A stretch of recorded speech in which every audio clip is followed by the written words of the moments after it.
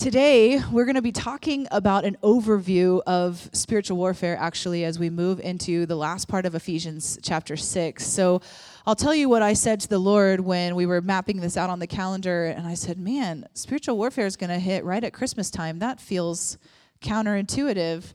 But the Lord was up to something, and I will tell you that Jesus coming to the earth was actually one of the most, dynamic actions of spiritual warfare that has ever happened. So I thought, well, okay, Lord, you win, right? We get to talk about baby Jesus and spiritual warfare all at the same time.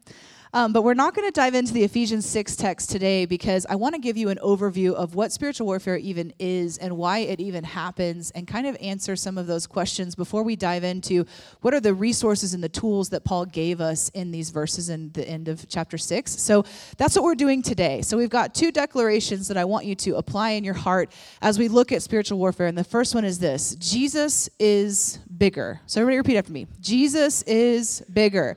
Thank you. All right, so when we approach anything that has to do with spiritual warfare, you have to keep it in the forefront of your mind. Jesus is bigger. Because when we are not focused on Jesus, we end up exaggerating the enemy. We end up focusing, let me put it this way. Anything you stare at too long becomes really big. If I took a picture of a quarter and the only thing in the picture was a quarter, it would feel really large. If I hold up a quarter to you right now, it feels really small, right? So we have to approach anything with spiritual warfare coming into it with the lens that Jesus is bigger. And the second declaration is this: we have nothing to fear. We have nothing to fear. There truly is no fear of the enemy that is valid or needed at all. Okay? We have fear of the Lord, and that's it. In the presence of God, it is His perfect love that casts out fear. So anytime you are feeling afraid of a power that the enemy has against you, something is wrong with your picture of God. Okay? That's a good way to check it. I do this with myself all the time. When I start to feel afraid of, like if you're married or if you have kids, it's a very common fear, like what's going to happen if I lose one of these people I love so much? And so when we look at that fear and we don't put it into Jesus, then that fear becomes exaggerated, right? We have to look and say, no, Lord, in you there is no reason to fear. There is only perfect trust and love. You guys tracking with me? So we have nothing to fear. I want to tell you a story that really wrecked me. So I'm sorry, but it's a good wrecking. When I was in college, I went on this mission trip to Juarez, Mexico. And on this mission trip, somebody told me this story, and it was the story of a man who was a great man of God, and he was having a bad dream.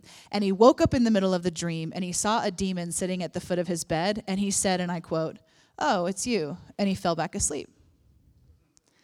When I heard that story, my mind exploded. I could not sleep that night. It was just constantly like, how? How is that possible? How is he not afraid? How was he just so indifferent towards it? How did he go back to sleep? How did he not wake up a million times? Why didn't he say anything? I was freaking out. I had never considered that in God there was a place of peace that was that big. So I tell you that story not to freak you out, but to say if that's alarming to you, then God wants to raise your awareness of Him. Because what happened in me was after that dream, it was like a 4-year journey of, learning about the bigness of God. And I'm still on that journey. God is still getting bigger and bigger and bigger. And that was a long time ago.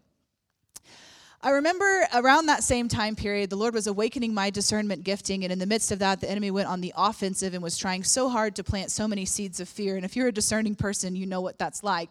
It's like all of a sudden you become aware of the power of the enemy, and sometimes it feels like that's a more valid power than the power that God has, because sometimes we're not as aware of the way the Lord is protecting us, right? We don't feel it as tangibly in our heart. And so I went on this journey where I wanted to learn every single thing I could learn about the enemy. Like there's a term for it. It's called demonology. And I was like all about it. I read all the books, like what is Jezebel and how does it work? And how can I spot that in somebody? And what is witchcraft? And how is that? What is religion? And I could go on and on and on. And this was a several years journey. And I remember one day spending time with the Lord, and God said to me, He said, "Rachel, I want to bring you into how I view spiritual warfare." I thought, well, Lord, I thought I was doing that. Isn't that what these last 5 years have been about? And He said, yeah, that's okay. And there's a place for that. But He said, I want to bring you higher. I want to bring you the way that I see all of this happening.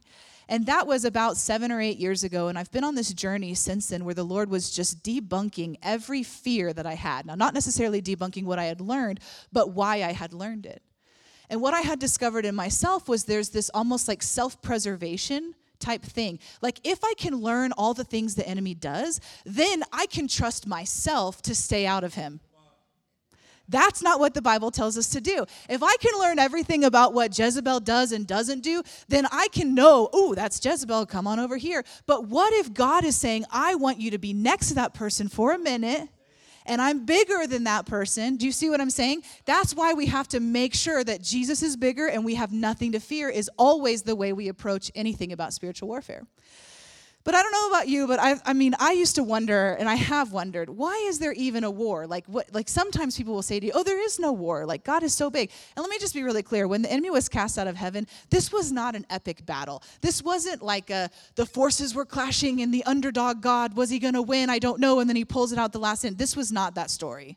God is so powerful that like it's over. Do you understand? It's like Thanos. Can I just go there for a second? It's like Thanos, okay, Infinity War. That's how powerful God is, okay? In a hot second, he can end any battle you're facing right now. Well, now, wait a minute, Lord. If that's true, then why am I even in this battle? Okay, that's what we're diving into today. So I want to introduce you to 2 books you may or may not have heard of. This one, these are by Dr. Michael Heiser. He is the resident scholar at the Logos Bible Software Program, if you're familiar with that Bible program. He's a great theologian, and this is called The Unseen Realm. This is 51 chapters, and it is a lot of book, okay?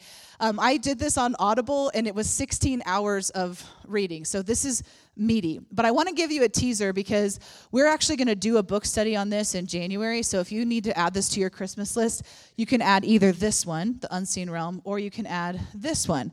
Sweet Michael Heiser wrote a smaller version for those that aren't as interested in the deep theologicalness. This is Grant's back there doing the glory wave. This is the one we're actually going to be doing. It's called Supernatural, What the Bible Teaches About the Unseen World and Why It Matters. This is the most theologically sound look at the heavenly realms I've ever experienced. I've been a part of teachings with open heaven lifestyle kind of stuff like we've been talking about the last couple of months for years. And I can tell you, if you're interested in that at all, this book is for you. It is the most grounded theological approach I've ever seen, and it has been so helpful to me. So we're not going to actually preach about anything more than today about this. We're going to do a book study on it. But if you're interested at all, Supernatural, if you're a hyper nerd like me, The Unseen Realm is for you. Yeah, so there's a little plug for you about that. That's coming. Dr. Michael Heiser, Heiser. So he is awesome. He actually has a podcast called The Naked Bible. And start with where he says to start, because his approach to the Bible is probably something you've never heard of before, but it's awesome. So what I'm going to talk about today is all the answers to the questions that come up in you are found in these books, okay? So just know that. I wouldn't say it to you if I didn't have 100% conviction in my soul that this was true. So you don't have to agree with me. I tell you guys that all the time. I'm going to say some things that are probably going to be weird to you, and that's okay. Here we go. Buckle up. We're ready. Did you know that God has a family in heaven in the same way he has a family on earth? We all should understand we are the family of God on earth, right? We are adopted by him. But did you know there is something called the sons of God in the Bible that are heavenly beings that God created as his family? Well, now that's weird. I thought I was the family of God. We don't get to know why, but we know at some point these, what is called the sons of God, there's several references in the Old Testament to this, that these beings, these gods, lesser gods is what they're actually called in the Old Testament and in Hebrew, they rebelled.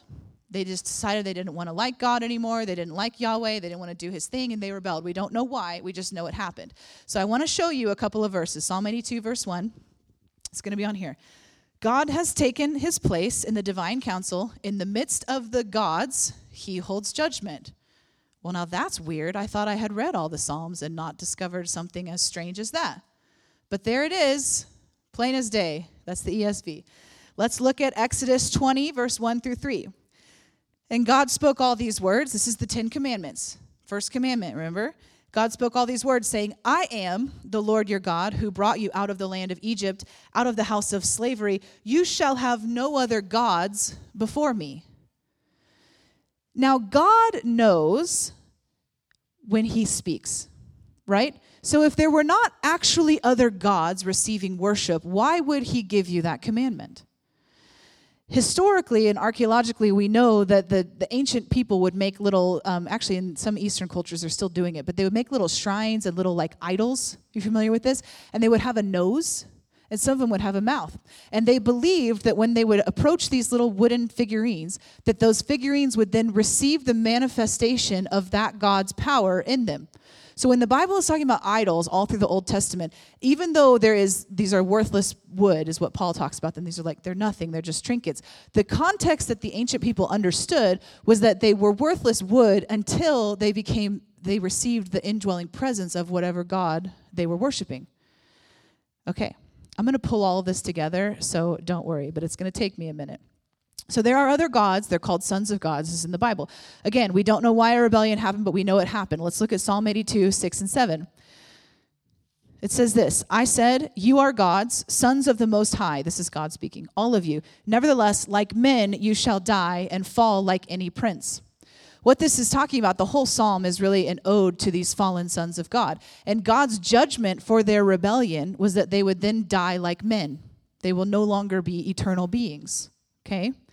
All right, I know you guys are like, I came here to worship Jesus, and this is weird, but I promise it'll make sense. All right, so we are in a spiritual war, okay? We're going to come back to what happened with that in just a second. I want us to look at the roots of our war. Now, you might be thinking, isn't that the Garden of Eden? And I would suggest to you maybe it's not quite the Garden of Eden, although that was the beginning of when sin entered the world. We know sin continued to enter the world at many different times, right? We're going to look at the Tower of Babel. Okay, we're going to go to Genesis 11, verses 1 through 9. We're going to look at what happened in the Tower of Babel, and I want you to read this understanding that this is essentially the beginning of the war we're all in right now. Here we go. Now, let me say one thing before we read this. In chapter 10 of Genesis, there's a whole genealogy thing about all the different tribes. This is Noah and his family who survived the flood, and their family that populated the earth, okay? So that's like the backstory. If you want to go back later in your own study, you can look at that. But this is after that. So Noah's family has repopulated the earth. There's a bunch of people, and then this happens. Now the whole earth had one language and the same words, and as people migrated from the east, they found a plain in the land of Shinar, and they settled there. And they said to one another, come, let us make bricks and burn them thoroughly. And they had brick for stone and bitumen for mortar. Then they said, come, let us build ourselves a city and a tower with its top in the heavens, and let us make a name for ourselves, lest we be dispersed over the face of the whole earth. And the Lord came down to see the city. Wait, hold up. What? Read this again. And the Lord came down to see the city. This is epic.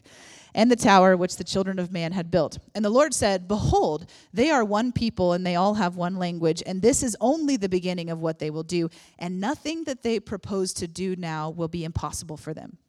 Come, let us go down and there confuse their language. Back up a second. Come, let us go down. Here we see the same terminology that God is sitting in a divine council of other gods. It's very strange.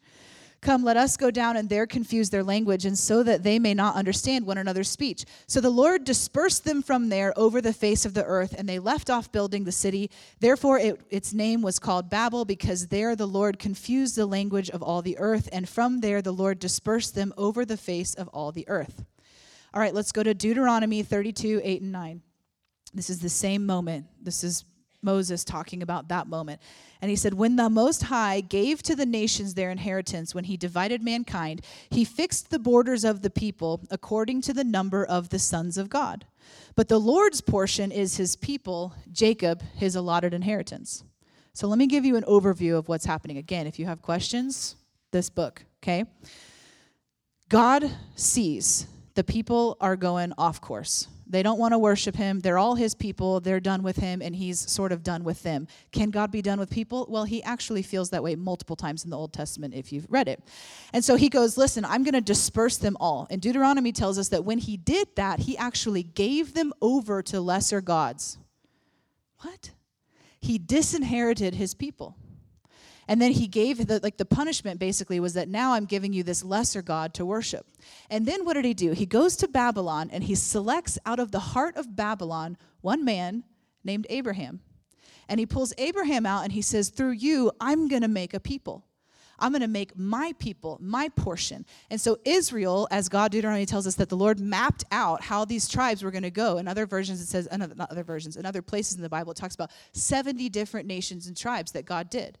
Okay, so he selects Israel. Israel is Yahweh's portion of this whole thing.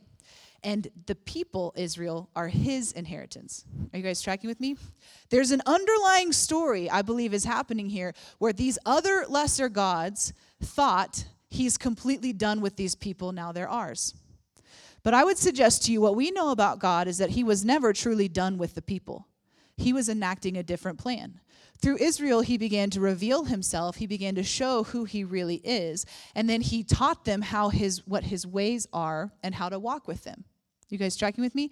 And all along, his plan was to bring a little baby named Jesus into this earth.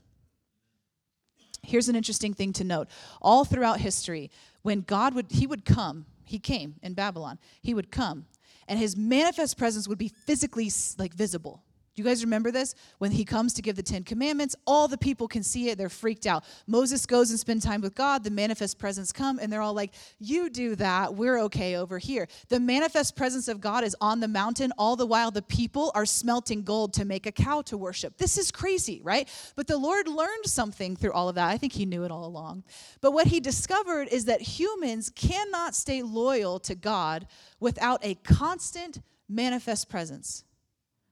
So he hid, Ephesians 4 tells us, this is the mystery that he hid. We talked about this a few weeks ago.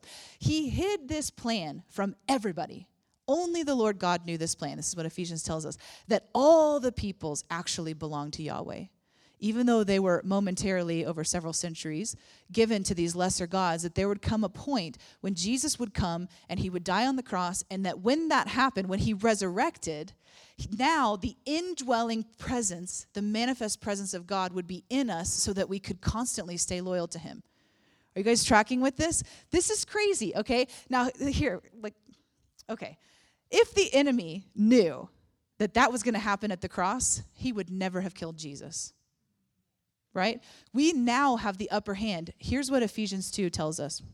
I don't have a slide for this, I don't think, but it says, even when we were dead in our trespasses, he made us alive together in Christ. By grace you have been saved, and he raised us up with him and seated us with him in heavenly places in Christ Jesus. Ephesians 3:10, so that through the church the manifold wisdom of God might now be known to the rulers and authority in heavenly places. So here's what happened at the resurrection. You were put into Jesus. Jesus was ascended above all the other powers, all the other lesser gods. Now you are actually in him over them. And all literal hell broke loose. Because now these lesser gods who thought, well, when the end comes, I'll die like a man. Now they realize the indwelling manifestation of Jesus that is in you right now is able to dethrone anything they throw at you. Okay, it's getting good. So the war that we're having is a war about relationships. Okay? Here's what it looks like. Babel happens. God disinherits the people. Jesus happens. The cross happens. The resurrection happens. He makes a way to now re-inherit all those people. Here's something I bet you've never seen before. At Pentecost, one of the first things that happens after the resurrection, I get goosebumps every time I think about this. All the tongues that the people started speaking in, did you know those are the languages that God gave at Babel? Listen, guys, one of the first things God did was let me put this message of hope and reconciliation into your language that I confused from the beginning. Why would he do that? Because he knew all along the earth is the Lord's and everything in it. Every single person on the face of the earth belongs to God. They just don't know it yet. So the resurrection happens, Pentecost happens. This is so good. Paul. When Paul received his missionary journey call, okay, if you look at the countries that he went to, do you want to know what countries he went to? You guessed it. the ones that were divided, the lines that were divided of the 70 nations that God dispersed in Deuteronomy 32. The names had changed, but if you trace it back in history, it's the same. Do you remember how Paul had to get to Macedonia? If you read the New Testament, he's like, every time he gets thwarted, and he's like, I can't die until I get to Macedonia, which is now Spain, because it was the last on the list that had not heard the gospel from Genesis 11. Isn't that amazing? So we understand his fervor. His fervor was like, the people need to be reclaimed to their God. They are worshiping gods that are lesser, that cannot help them, that only want glory for themselves. Did you know that Jesus is the only God in the history of the world who wants nothing from you? Nothing. If you've studied other worldly religions at all, you will find there's something you have to do. There's some hoop you got to jump through, some weird thing you got to do to get the approval of that God. Hinduism has like 3,000 something gods. You're doomed from day one. How can you even know them all, right? But Jesus is the only one that says, listen, I don't even need you to do anything but say yes. That's all you have to do. So Paul goes on this missionary journey. You can see this theme happening, that the reclaiming of the disinherited people is the number one thing on God's mind. It happens today in America with people who don't know him, and it happens today like in the Northern Sinhalese people, which just got taken center stage by a young man named John Allen Cho. Are you guys familiar with this story that happened? He was martyred, I think it was like last week. In fact, the sending agency that he was sent from is the one that was created by our dear friends Floyd and Sally McClung, who we've been praying for. Floyd had a really crazy health situation that he's still battling a couple years ago. This man was not an irrational man.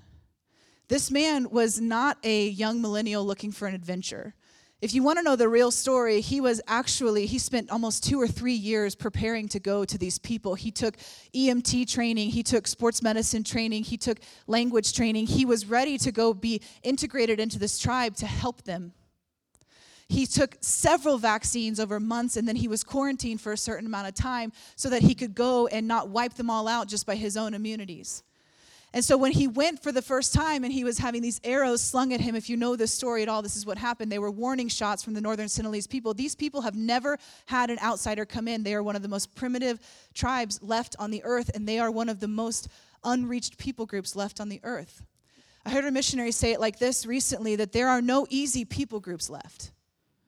So if we are going to go and reclaim the nations, how are we going to do that? It's going to cost. It's going to cost. I'm not telling you that you have to make that choice. I'm telling you that John Allen Cho from the earliest time would say, this is the people I am called to give my life for. If you read his journals, he would say, it is absolutely fine with me to be killed on the shore of that land if there's a chance they might hear the name of Jesus. And do you know how he died? He got out of his boat as they were flinging arrows at him, and he started shouting, Jesus loves you! And the world is looking at that as the most foolish thing he could do, but God is looking at that and saying, now these people have heard the name of my son. Watch what I'm going to do. And when we get to heaven, all of us are going to sit there and we're going to give the biggest standing ovation to this young guy, this millennial who people discounted. The news is saying he lost his mind. I read a headline like that. I said, what are you even doing commenting on this? You don't even know the Bible. This is ridiculous. This man is a hero. Why is he a hero? Because he died? Not necessarily, but he's a hero because he burned the way that God's heart burns. For the nations to come to know him, for the people, for your neighbor to come to know him.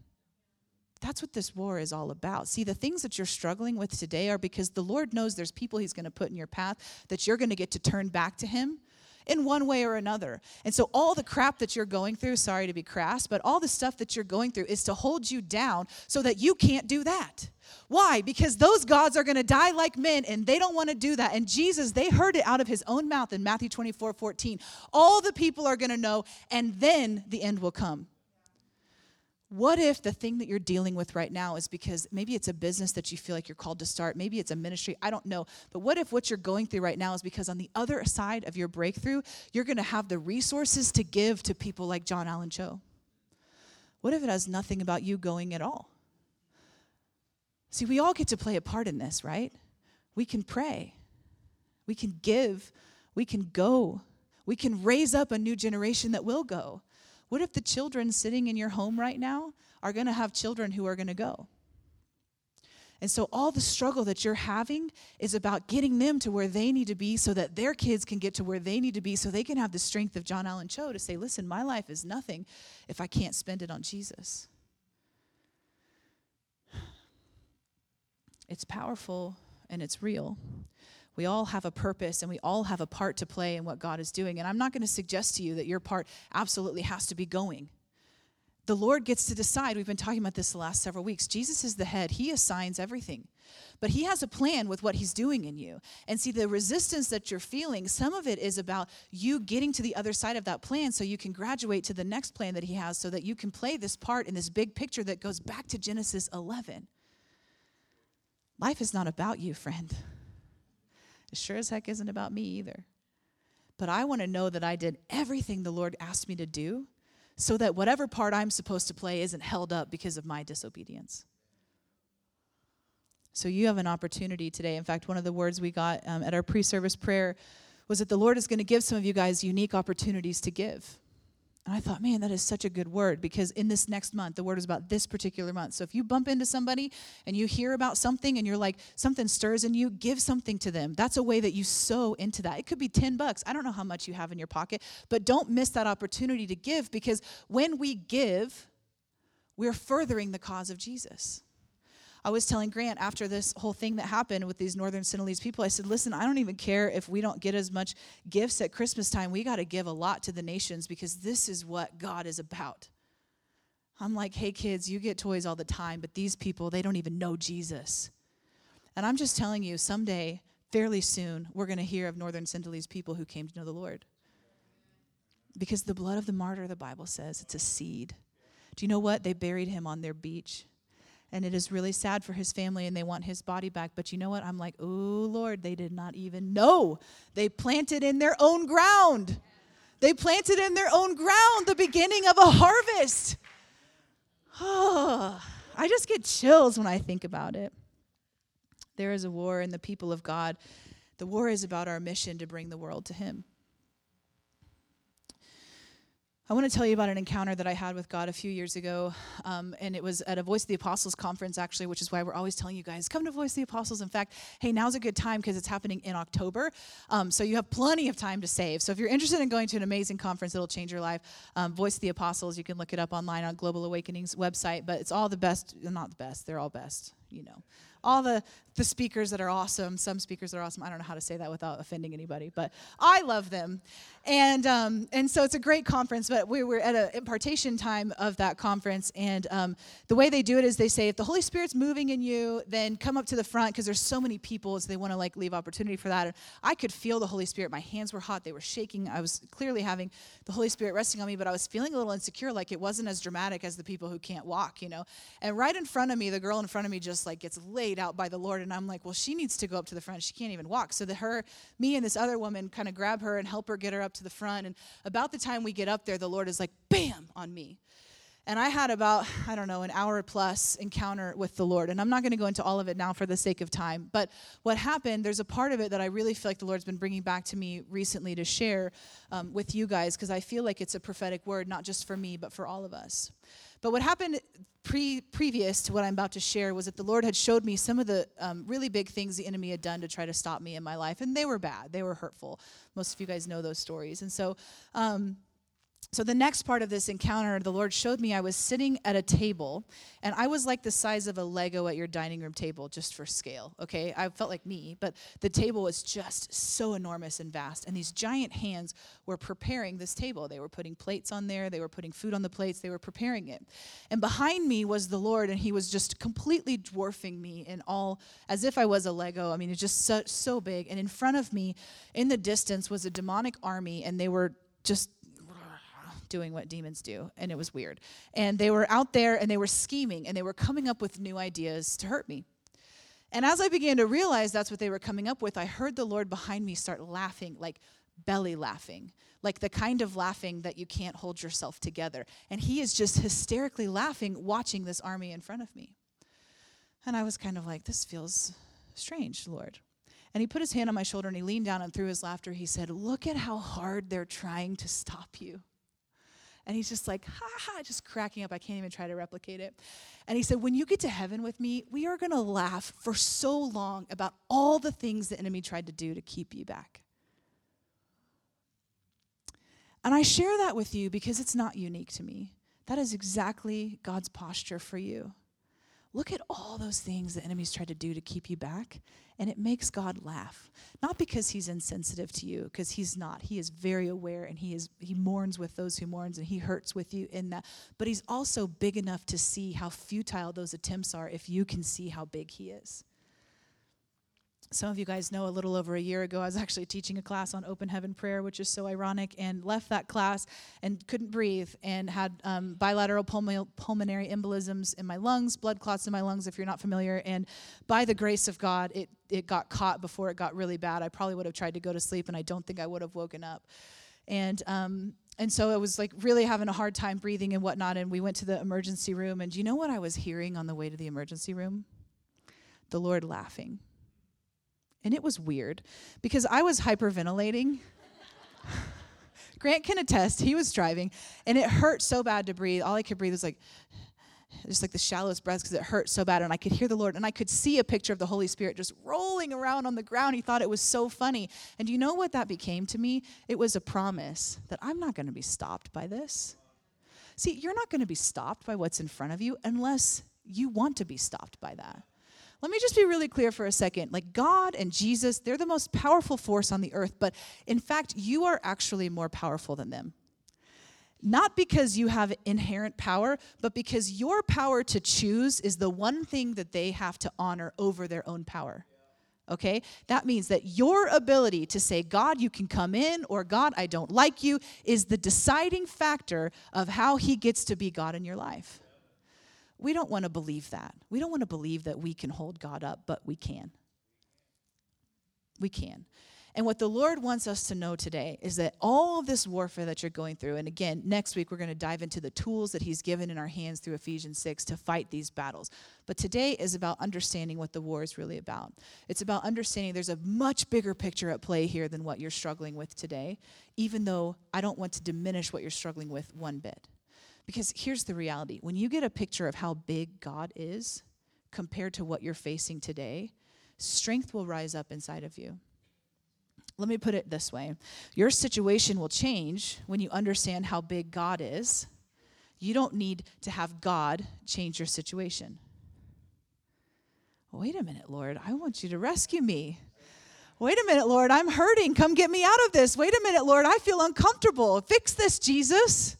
And the Lord goes, oh, sweetheart, you know what? You fix this through me. You're not limited in any way by me. Let me say it again. Your situation is going to change when you understand how big God is, not because God changes your situation. He will change your situation, let's just be real, right? He's going to come in, he's going to be God, and he does the most amazing things. And it's unique to each one of us. So what I felt like the Lord was saying for us this morning is there's an opportunity here for our awareness of God to grow. There's an opportunity he's presenting us this morning for us to say, Lord, I need you to present yourself as way bigger than what I'm looking at right now. This is the journey that I've been on for the last, maybe 8 years or so. And there's been moments where I've had to say to the Lord, you know what, at the end of the day, God, I don't trust you. I can confess I trust you, but if I'm being honest, I feel like you really wronged me back there. I remember one encounter I had with the Lord, and I'll end with this, that I was at another voice of the, it was Voice of the Apostles, and got laid out on the ground, and while I'm laying there, the Lord, I saw this staircase, and it was like old rock stairs, and the Lord reached his hand down from the top of the staircase, and he goes, come on up here, and I felt in my heart, I'm not going up there. Like, that does not look safe. Anybody ever feel that way? And the Lord said to me, this authoritative, just father voice, and he said, have I not proven myself trustworthy to you yet? And I was like, ooh. But it was such an amazing moment for me to come to, it's like a rock bottom awareness, right? It's like, let me adjust my vantage point and be honest about what I'm actually struggling with in this moment. I said, Lord, you have proven yourself trustworthy, but I'm looking at these other things over here and saying, why haven't you been trustworthy about that yet? And so sometimes we have to go, all right, Lord, let me just be gut level honest with you. This is where I'm at today, and I need you to show up and give me something, even if it's in my imagination. Give me something to hold on to that I can use to fight this battle I'm fighting, because sometimes I'm looking at the quarter and it feels just so gosh darn big. It feels like I'm never going to get over this. It feels like I'm never going to get past this, whatever's happening in your body or what's happening in your mind or in your marriage or in your home or whatever. And the Lord is looking at it and going, listen, I might not fix it for you like in a lightning bolt moment, but I will strengthen you to a place where you will be so thankful that you fought that battle. You will go around telling everybody that it was worth it. So here's what we're going to do. I'm going to open the front here for you. And what I felt like the Lord said, he said, I want you to invite everybody to have an encounter with me, and I want to be the one to tell them what they need. I said, well, you can do that, God. It's your church. But here's the thing. When we come to the Lord and we say, God, I just need my awareness of you to grow, he will meet you. He's going to meet you. If you are willing, he is saying yes. In fact, even if you're not willing, he's still saying yes. Are we good with that? All right, so I'm going to pray, and we're going to turn on a little bit of music. I'll turn it on, Grant. And I just feel the Lord so clearly right now. I feel him wanting you to know how special you are to him and how much he wants to meet you directly. And that's not an empty thing. That's like a legit, the Lord is waiting to meet with you. Okay, so Lord, we just come before you this morning. We come before you and we give you permission to come and touch our hearts, Lord.